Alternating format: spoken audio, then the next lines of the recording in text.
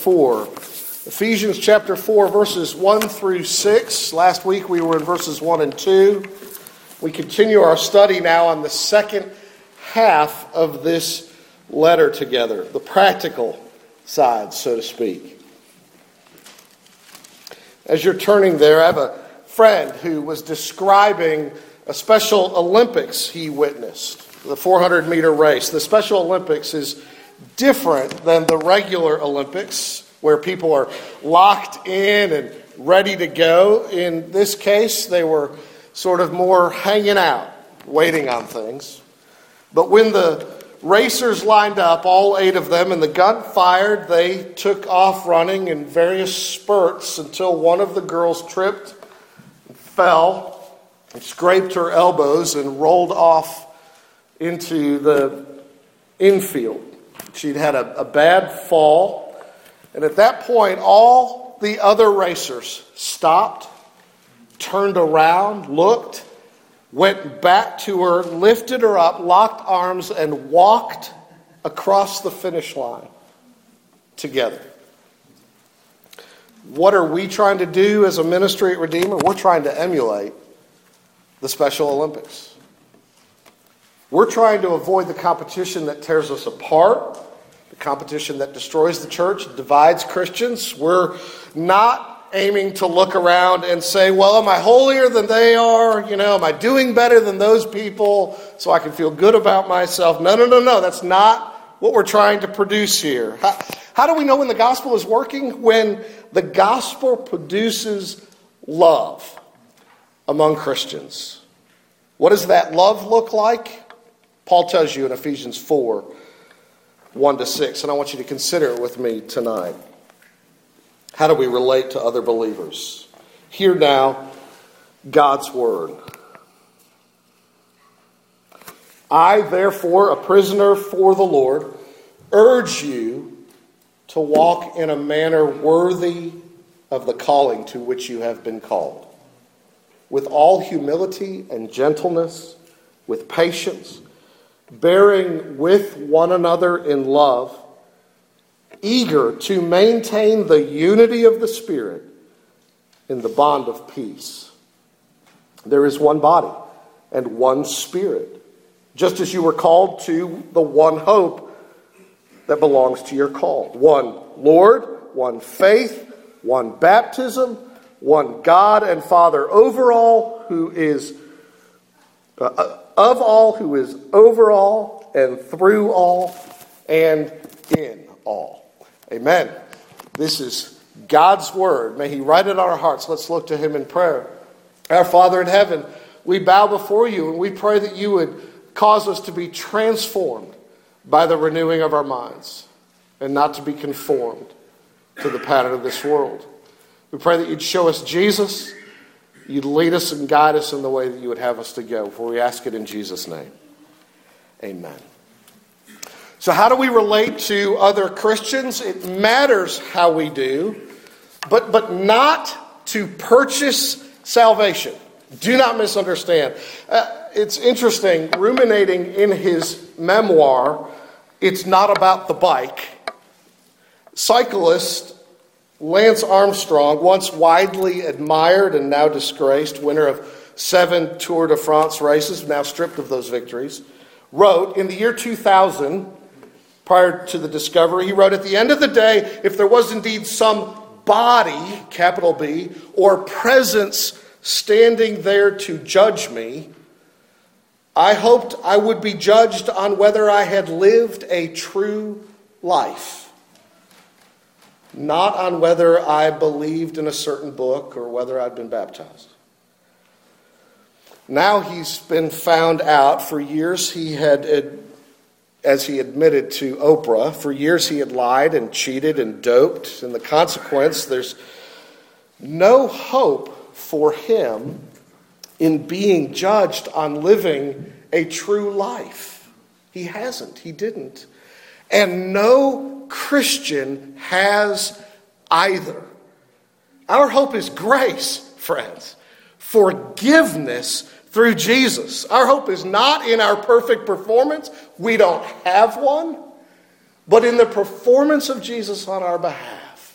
That's chapters 1, 2, and 3. We get grace and life in Christ as a blessing and a gift. And you can't purchase it. So Paul, when he talks about living a life worthy of the calling you've received, isn't talking about meriting anything from God here. He isn't saying live a true life of love and get saved, or live a true life of love and you'll merit God's grace. But he is saying this, because you have been graced, and if you are a Christian, you stand in grace. You've been lavished with grace. If you have been graced, be gracious, is what he's saying. It matters how we live, not to get salvation, but to reflect salvation. What's fitting, what's appropriate to being graced by God. Paul says here in a word, what's appropriate? Unity. That's where our focus is in verses 3 through 6. How do we live together as Christians? Unity. So we have 3 questions tonight to get at this text. What does Paul call us to do with unity? Why? And how do we do it? What does he call us to do? He says we are to aim to maintain unity. Why? Because we already have it. And how do we do this? Eagerly in the bond of peace, bearing with one another in love. That's where we're headed. So what has he called us to do? What is a Christian supposed to do in response to the grace of Jesus? You are, he says, verse 3, to be eager to maintain the unity of the Spirit in the bond of peace. He says maintain, not attain. There is already unity, he says. You don't do anything to get it, to acquire it, to possess it, to make it happen. He's not saying, if you'll just do the best that you can, God might give you unity. He's saying God has already made you as a Christian one in Christ with everybody else in Christ. Now live out what God has already done. Listen, Jesus prayed for this in John 17, the great high priestly prayer. Before he went to the cross, he prayed, remember? What did he pray? He prayed to God that they might be one, speaking of his disciples, as we are one, speaking of himself and the Father. That they may all be one, just as you, Father, are in me and I in you, that they also may be in us, so that the world may believe that you have sent me. He prayed for oneness. So let me ask you this question. Was Jesus' prayer unanswered for the last 20 centuries? Absolutely not. It has been answered in all centuries by the real spiritual unity of all true Christians. Unity is not something we create. We have it already in Christ, but it is something that we protect and we are to aim to maintain. We'll get at that. It needs to be cultivated, but that's not easy in the church. Some wit once said, to dwell above with saints we love, indeed, that will be glory. To live below with saints we know, that is another story. Yeah, it's hard. This is not going to be easy, right? And so to help us, to convince you and persuade you that this is a goal you must embrace, that you need to be actually eager for, he piles up reasons why you need to know you are already one. And then he lays on your conscience the conviction that you are already one. So then live it out. And so he piles it up here. And so why do we already have unity? That's the second big question for tonight. We already have unity, friends, not because we hold hands in a circle and sing, blessed be the tie that binds. Not because we sit around the same campfire and have warm feelings of inclusion. Not because we all like each other and never have conflicts, and not because we are all in lockstep like mindless robots and never disagree about anything. We don't have unity in any of that, friend. Our unity is established on something solid. What? God himself. Our unity is built, he says, on the Trinity. And he describes a sevenfold unity built on the 3 members of the Godhead, the Father, the Son, and the Holy Spirit. Notice those 2 features in verses 3 through 6 for a second, 4 through 6, and we'll come back to each one independently. But notice it's built on the Trinity.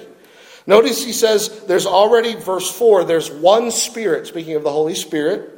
Then in verse 5, he says, there's one Lord. He's speaking of the Lord Jesus Christ. And then in verse 6, he says there's one God and Father of all, who's over all. He's speaking one level of the Trinity, but he actually speaks of 7 things. One body, one Spirit, one hope, one Lord, one faith, one baptism, one God and Father. Now listen, we're going to walk through this first. Prepare yourself. And if you feel, as we study this, like Paul is just piling it on, you're right. If you think Paul thinks you might not pay attention to him on this, you're right. If you think Paul thinks you need to be persuaded about this, you do. And if you think Paul's going to be satisfied with anything less than eagerness to maintain unity, then you're wrong. Be eager, he says, because of what you already have. So he speaks of 7 areas of unity. Walk through them with me briefly here. Notice he says in the first place, we are already one body. And it would be helpful to read these all, I think, this way. To read them one and only one. In other words, there is one and only one body. Christ is the head, and his church is the body. And the hand can't take an axe to the foot, chop it off, and still get where it needs to go in a healthy way. And to cut other Christians off is to cut our nose off to spite our face, and we do damage to ourselves because we're one body. If your heart goes on strike today, you wouldn't be here tonight. If your lungs went on strike, you wouldn't be here tonight. We are a body, and literally we need one another, whether we're Presbyterians or Episcopalians or Baptists. Let me ask you this question. Have you come to the conviction yet that your body, by that I mean your actual physical body, is not your own? It's entirely natural to think of it as your own, but it isn't. The Bible makes clear for Christians, you didn't make it. Jesus is the Lord of it. The body belongs to the Lord and the Lord to the body. It's his to do with what he wants. It's not yours to do with what you want. Likewise, the church. It's his. We are but members of the body, and he chooses who's a part of it, not us. And it is our responsibility to accept one another because he's already made us one in the body. That's the first thing. Secondly, we share one and only one Spirit, capital S, the Holy Spirit. The same Holy Spirit is in every believer, in each of us. We are individually temples of the Holy Spirit, and we are being built together as a temple in which God will dwell. And to turn our backs then on any other Christian is to turn our back on the very same Holy Spirit in them who gave us life. It's preposterous and monstrous. We share not only that, we share one and only one hope, he says. Notice his language. We're all headed towards the same goal. There's one body, one Spirit, just as you were called to the one hope that belongs to your call. And we're all going to get there. I'm curious about these Tough Mudder races. Have you heard of these? It's not a typical 10K or half marathon distance run, but more like a I've never done one. I have a fantasy that I'll do one day. I'm enough of a procrastinator to avoid that. It's kind of a military-style obstacle course. I mean, you crawl through mud, Tough Mudder. You duck under dangling live wires that can really shock you. You climb ropes and nets and things like that, right? The goal is what? The goal is to finish. The goal is not to get the best time, not to come in first. Just finish. Everyone finish. Hopefully everybody on your team and hopefully everybody who runs it finish. So the racers boost one another up, the obstacles. They stop and lend a hand to help the next guy over the obstacle they've completed. They do so in order to get everybody to the finish line. That's a Tough Mudder That's what the church is to be about, friends. We have one destiny, and whether you're, forgive it, whether you're post-mill, on-mill, pre-mill, no-mill, or you don't give a rip about mill, views of the millennium, whatever you think is going to happen before Jesus comes, Jesus is coming. We're all going to see him face to face, and we're going to live with him forever in heaven. Now, if you've got it all mapped out and you've got it figured out, daytime and hour, I'd love to talk with you about that. And others don't have that figured out. But that's where we're headed, friends. And so, you see, what he's saying is this: to not bear patiently with others on this journey is to say in our hearts, well, they're not really going the same direction I'm going. They're going to the other place. But we're not. We're one, with one hope. And so there's this unity in the Spirit of God. We've been made one body by the Spirit of God. The Spirit is a deposit guaranteeing our everlasting inheritance and hope. And there's one Spirit. Then there's unity in God the Son, Jesus the Lord. You see that here in the next phrases. We have one and only one Lord, he says. He's speaking of our service of the King, Jesus, right? Now listen, some people would suggest, well, the way to visible unity in the Christian church is to put all the churches of every denomination under the leadership of one man, some supreme leader, so to speak. That leadership at the top, they say, would give us unity, despite whatever doctrinal squabbles, disagreements we might have. What that fails to realize, friends, is that God has already placed all Christians under the leadership of one man, the man, Christ Jesus, who is king and head over all things for the church, as Paul says in Ephesians chapter 1. We already have organizational unity. I know the church feels like chaos, right? I don't mean our church plant, but maybe that too. But we already have organizational unity at the top where it matters most. Jesus is king and head of his church.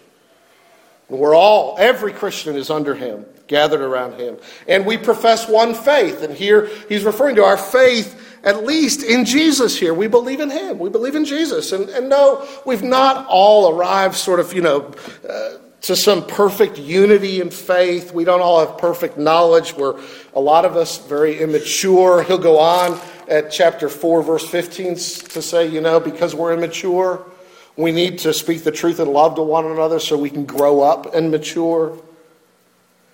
But on the very basics, on all the fundamental issues, we agree. All Christians look to Jesus to save us, to forgive us, to reconcile us to God. We share the same faith, and we share one and only one baptism, one outward visible mark of inclusion in the covenant community. Nobody here got baptized, I doubt. Nobody in the New Testament got baptized in the name of the Apostle Paul or in the name of the Apostle Peter. Nobody in the history of the church, I hope, ever got baptized in the name of Luther, or in the name of Calvin, or in the name of Wesley. No, we're baptized into the name of Christ, and we're Christians. We're named by his name. We have one and only one baptism, one outward visible mark of entrance into his community. And we have one and only seventh thing, one and only one God and Father of all. We have unity in God the Father. One God and Father of Jewish Christians, one God and Father of Gentile Christians. It's the same Father. Poor, rich, black, white, male, female, slave or free. We have one Father. We're all God's children in Jesus, brothers and sisters in the family. And I know we didn't choose one another. And he did. It's our responsibility to accept one another and love one another. God is over all. There's no Christian anywhere out from under the umbrella of his sovereign care. He is through all. There is no Christian anywhere in whom the Father is not at work. God is in all. There is no Christian anywhere in whom the Father is not manifesting himself, whether Anglican or Reformed or Wesleyan. As somebody said, it is no more possible to split the church than it is to split the Godhead. I know, I can hear what you're saying. There are people who say, I can't believe in Christianity because there are so many different churches. This is my father's excuse, part of it. And I want to say to you, if you think that way, I want you to know that we're glad that you're here. We want you here. You need to understand this. There aren't so many different churches. There is one church. Always has been, always will be, only one body. But we, sinners as we are, can live at cross purposes with God. We can live in a way that makes everyone else think the church is split. And in doing so, we harm one another. And in doing so, we are in a losing cause. Why would you spend your life in the futility of working against what God has irrevocably established? So Paul says, we don't establish unity in the church. We don't make unity happen. We need to understand that we already have unity. And we are to be about aiming to maintain unity. So how do we do that? How do we maintain the unity of the Spirit? He says to be eager. He says we do it in the bond of peace. And he says we need to bear with one another. I want you to think about these last three things. So what should we do? Well, first of all, we should spare no effort. That's what he means by be eager. It's a present participle, continuing tense. It means diligent activity all the time. We are to do this. That does not mean you have to attend every worship service of every Christian church in Siloam Springs every weekend. Well, you couldn't physically do it anyway. But that's not what he's saying. But we are to be eager to do it. To do what then? We are to maintain it in the bond of peace. The unity of the Spirit in the bond of peace. The bond is peace. The unity of the Spirit, which is the bond, which is peace. That's what he's saying. It's peace already created by the Lord. Jesus has already ended the war between you and God and reconciled enemies, made them friends. He has already ended the war between Jewish Christians and Gentile Christians who in Paul's day hated one another. And chapter 2, he's already ended the war. He's already brought us together in a state of peace. To live at war then with others would be to live at war with the Lord himself. And so cooperation is important, he says. We are not rivals with any other Christian. We are partners. And at Redeemer, I want you to know this. We aim to see all Christian churches thrive. But this raises all kinds of questions, and I want to spend the rest of our time on this. What of all the different churches? What about denominations? And what about church plants like ours? What should we make of all these things? If there's truly only one church, well, in the first place, what about all the different churches? The one true church shows up all over the world in little communities called local churches. But all local churches are just part of the one true church. And we do need to be careful here. It needs to be said, not all local churches are true churches. Not everyone who says they're Christian is Christian. There is such a thing, and the Bible speaks of it as false churches as well as true churches, as false Christianity. People who believe and teach things that are so contrary to Christianity that you can't even say they believe in the same God. They don't look to Jesus to save them. They don't listen to or obey his word. There are true churches and false churches. There's only one true church. Now, among all the true churches, there's a variety of faithfulness and a variety of beliefs about secondary issues. For instance, how one church governs itself. Listen, if you can believe it, not everybody thinks the church should be governed by what the Bible calls presbyters, which is another word for elders, which is where we get the name Presbyterian. We happen to believe that the Bible says the church should be governed by elders. Not everybody believes that. One version of church government may be closer to the Bible's view of the church and how it ought to be, and one may be farther away, organizationally. Yet the one that's closer organizationally may be much farther away, relationally, through its dysfunction and impurity in the way it lives it out because of the faults of the leaders and the people. The one that is less organizationally biblical may be far more godly in the way that it lives out mutual love. These things matter. They matter for the health of the church, but they don't define the existence of the church. At Redeemer, listen, we want to be both organizationally biblical and relationally biblical. And we want to follow the Bible's teaching and do so in a loving, patient, forbearing way. We want it all. Why would we want anything less than that? And we're not what we should be, and we never will be what we should be. Never. No church is. Second, we want to say this, and I know this will come as a surprise to you, but not every local church agrees with every other local church on everything. So we have to talk about denominations. One Christian minister used an illustration like this. He imagined the conversation between the two blind men that Jesus healed. There's a blind man that Jesus healed recorded in John chapter 9, and there's a blind man he healed in Luke chapter 18. In the case of the man in John 9, Jesus spat on the ground, mixed the saliva and clay, and he anointed the man's eyes with the mixture. And then he told the man to go wash in the pool of Siloam. And in the case of the man in Luke 18, he did none of that. He simply commanded the man to see, and he did.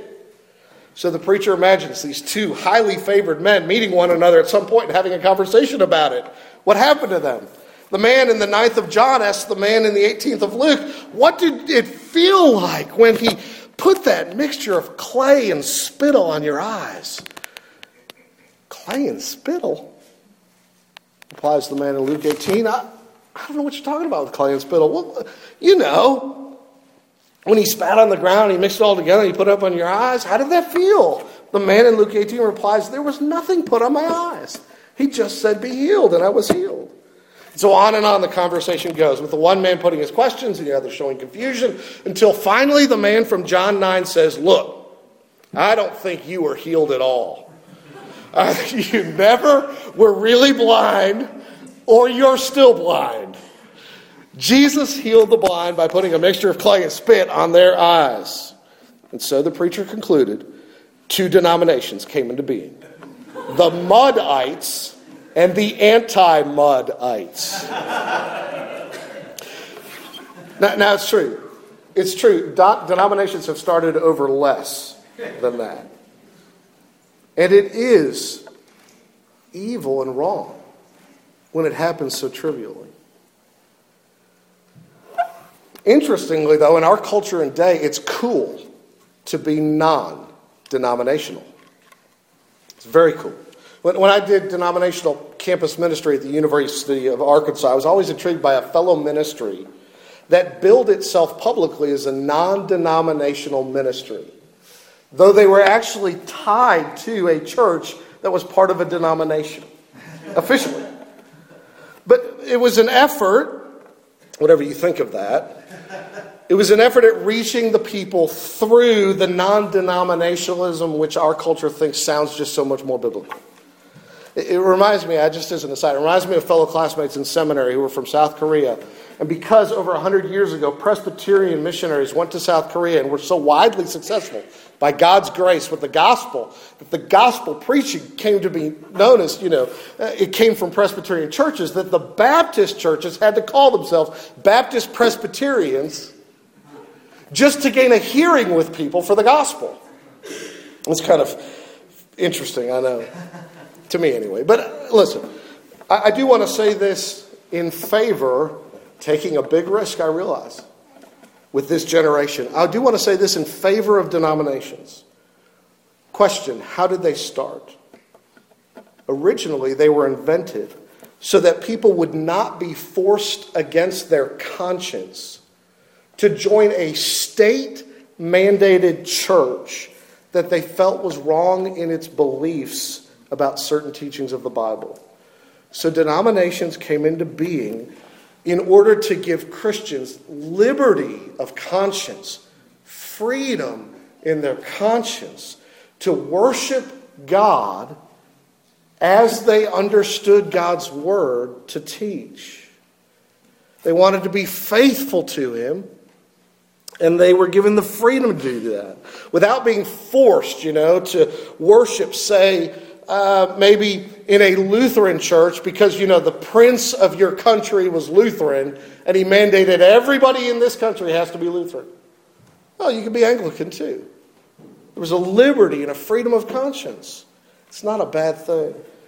And I do want to say this as well. We can best express our unity visibly with others, not by being our own independent church and saying we're autonomous and separate from everybody else in the world, which is a way of saying we're our own denomination against you, but rather through relationships of accountability and responsibility with others in the body of Christ, by being held accountable in relationships through a connectionalism of churches, a denomination. That's a good thing for you. It guards this pulpit. If you find me to be preaching heresy, okay, come speak to me, please. But you could actually take that charge to the elders of God's church, well beyond Siloam Springs, across the state of Arkansas, and even to all the churches gathered as the Presbyterian Church in America across North America. Okay? Please don't do that. The point is, there is protection for the people of God in the pulpit because I'm officially accountable, and you understand, I don't resent that in the least. I became a Presbyterian in part because I didn't want to be a lone ranger out doing my own thing. I wanted to be in fellowship with brothers and partners in the ministry who would love me enough to call me to account. Well, anyway, these things can be helpful. And so we can partner closely with those we most closely agree with over certain things, while all the while remaining charitable and peaceable towards all Christians everywhere of every denomination and stripe. Listen, I'm a happy Reformed Presbyterian. And if you're visiting today, I don't talk about this all the time. Maybe the first time I've ever said that publicly. I just want you to know that. It seems like it's the text here. But I'm a happy Reformed Presbyterian. You don't have to know what that is or agree with it to be a part of this church. And as your pastor, I want you to know I don't hide what I believe. You can ask me anytime. It's actually written down. I've subscribed to a statement of beliefs. You can look at all of them, and we'd love for you to do that. It's a way of loving people to tell others what you actually believe. And I would encourage you to examine what I believe against what the Bible teaches always, sermon after sermon. But you're welcome here, even if you don't think like I do. Lord willing, as a new church plant, this has to be said, Lord willing, we have all kinds of people here who are not Reformed Presbyterians, but are rather all in process, all wrestling with what does God's Word say, and how do I live it and believe it. Lord, keep us from being a church where everyone thinks they've arrived and has nothing to learn from anybody else. How arrogant would we hold our theology? How arrogantly?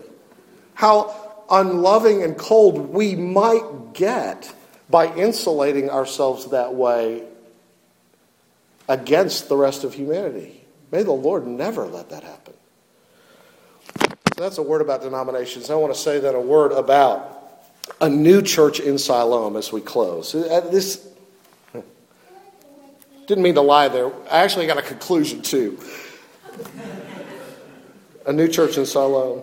This is important for you to understand, and I'll try to be brief here. We didn't start a new church in Siloam because we think we're the only church here, that the church didn't exist here in Siloam. There are all kinds of godly believers all over this community. Why start a new church? Well, in part and significantly, Siloam Springs has grown approximately 40% since the year 2000. But the churches haven't grown 40% in that time period, either in size or number. There are thousands upon thousands of non-Christians in this community who need the gospel. There are many skeptics, and more people are dropping out of the church, having been raised in it. We need to lovingly pursue people. Church planting, missiologists say, is the number one way to reach new people with the gospel. It's one of the reasons. Why have more than one local church in any community at all? There are people who believe that. I think a church in Fayetteville is called the Church at Arkansas. They don't believe this, but it gives the impression that they're the only church in Arkansas. And I don't mean to slander my brothers. I shouldn't have said that. It wasn't in the notes. But there are people, and they are not those. There are people who do believe that, if we could just create one giant local super church, that should be it. Oftentimes what you'll find those people doing is starting a church with that as a goal. I think they must live very frustrated lives because it's never happened anywhere. And even in a community as small as 15,000 people, there's no place in Siloam Springs big enough to hold all of us for public gathered worship. We have to be broken down into groups somehow. No single pastor could know 15,000 people. 10 pastors couldn't know 15,000 people. Well, 100 pastors might begin to scratch the surface of really knowing and being known, loving and being loved, caring for the needs of God's people and equipping them for ministry. God has decided that in his kingdom there are under-shepherds under Jesus who need to know the sheep and that we should gather in smaller collections. He hasn't told us how big or how small. In order to be known and loved and taught, and not in a cookie-cutter way, but in accordance with where people really are spiritually. Not by just dropping some bomb on you of theology from some guy who doesn't know you. However helpful that can be at times, you need a pastor. Everybody does. I need a pastor. So it's a good thing that there are many local churches and church plants. And so you see it's also a good thing that there are many denominations. At least it's desirable in a broken world. And where we are not in the same denomination, we are yet in the same universal church, and love must rule and abound. And our aim here at Redeemer is to pray for and encourage our brothers and sisters in local churches. Our attitude is, we're glad you're here ahead of us. It's nice to be here with you. How can we learn from you? How can we serve you? How can we be a blessing to you? And so Paul, to conclude, says, you be eager for this. You maintain the bond of peace. You're already at peace. Maintain it. Don't be at war with others. And going back to verses 1 and 2, I think he would say, bear patiently with one another with all humility. And I like how Rick Phillips put it, and I'll close with this. Perhaps the Lord leaves us with differences to work out among ourselves in order to teach us how to love. Isn't that the real work of our lives, to learn how to love other people? So God leaves intelligent brothers, his words, blind to what I think is the overwhelming evidence in favor of infant baptism, just so I can learn to be humble and gentle in relationship with them. And God leaves me with whatever lack of understanding I have, just so my brothers can learn how to be patient and forbearing with a thick-headed person like me. Be that to one another, Paul says. Embrace your unity with all Christians, because God has embraced you in unity with himself and all Christians by grace. Let's pray. Father in heaven, it's a marvelous thing that you have done and that you have destined to be exposed in greater glory to the eyes of the universe in days ahead when the church in all her glory is revealed. We pray that you would help us to love here and now and long for that.